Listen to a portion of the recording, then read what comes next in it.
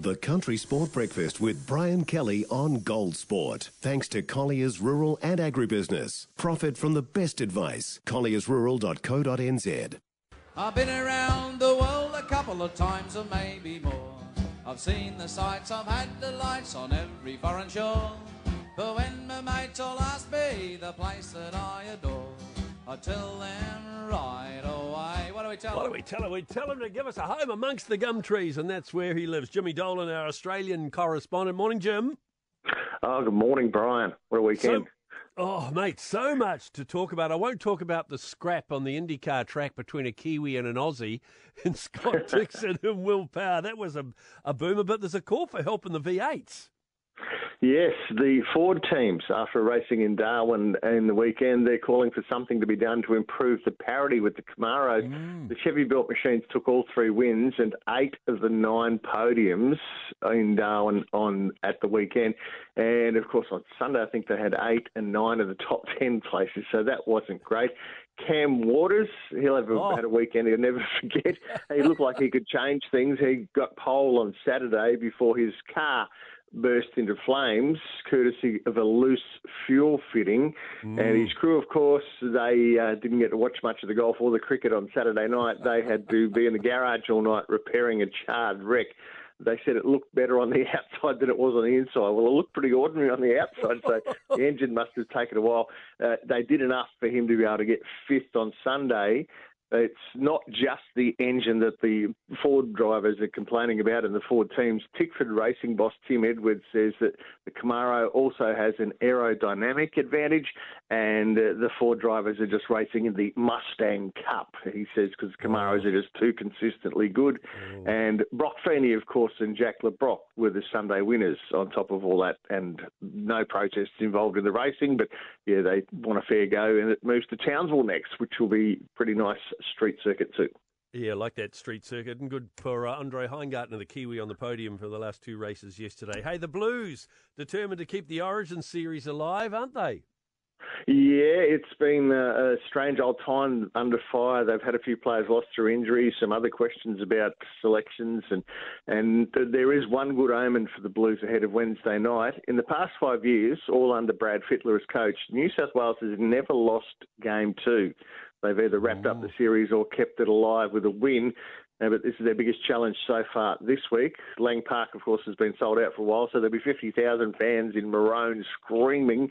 Queensland are the favourites with the bookies for the first time since 2015. And the Blues are under pressure, not just coach Brad Fittler, because they've closed ranks this week. They haven't been as media accessible as they were before Game 1. And they've been poring over the Queensland set plays because Freddie wasn't happy the way that Billy Slater's plans all seemed to work in Game 1 in Adelaide. So looking to a big match on Wednesday night, and just hope the referee lets them play footy and we can see a good one. Yeah, absolutely. And let's talk about Junior Tsu too, following in his dad's footsteps on a path to the top. Yeah, Tim Tszyu, there was some concerns. You might remember less than 3 weeks ago, a friend's dog, some sort of friend, mauled his right arm. Well, they showed the photos last week, and there were some fairly big chunks taken out of that. So he had a lot of stitches and a few wounds. And we thought, well, he's not going to be ready for this. Well, if you weren't in your seats early on the Gold Coast, you would have missed out, because he absolutely came out swinging. And Carlos Ocampo, the Mexican, was gone in the first round. 77 seconds is all it took, and a flurry of lefts and rights. And, Tim Tszyu made up for lost time, and he certainly showed that he is just as powerful as his old man. And he now wants to unify the super welterweight division. He continues to call out the American Jamel Charlo, who may or may not have had a broken bone in his hand to avoid a fight earlier this year, but they've been ordered to fight before September. It looks like it'll be in Las Vegas. So Tim Tszyu wants to take on the world, and he wants to unify that division. And the way he fought yesterday, you'd think it's going to be hard to stop him. And talking about fights, there could have even been a fight at Edgbaston. Usman Khawaja, when he was bowled out, he was given an expletive-laden send-off by Ollie Robertson. Yeah, pretty bizarre from Molly Robertson to blow up like that, considering Usman had blundered them and hit them all over the place for a day and a bit, making out 140 odd. And yeah, that certainly fired them up. And then the crowd got involved when Cameron Green took another screamer, not as controversial as the one in India, but the crowd certainly thought it was. And they broke into a chant of all you Aussies cheating again. So yeah, that just adding a little bit of spice to a couple of days to go in that test match. So yes, it's been a long couple of nights and early starts. Brian, I'm going to need a break from all the sport on the weekend. Oh, I'm sure you will. We've got a big week of sport coming up here as well. Hey, always good to chat, Jim. Have a great week. Go Queensland. 90% of parenting is just thinking about when you can have a break.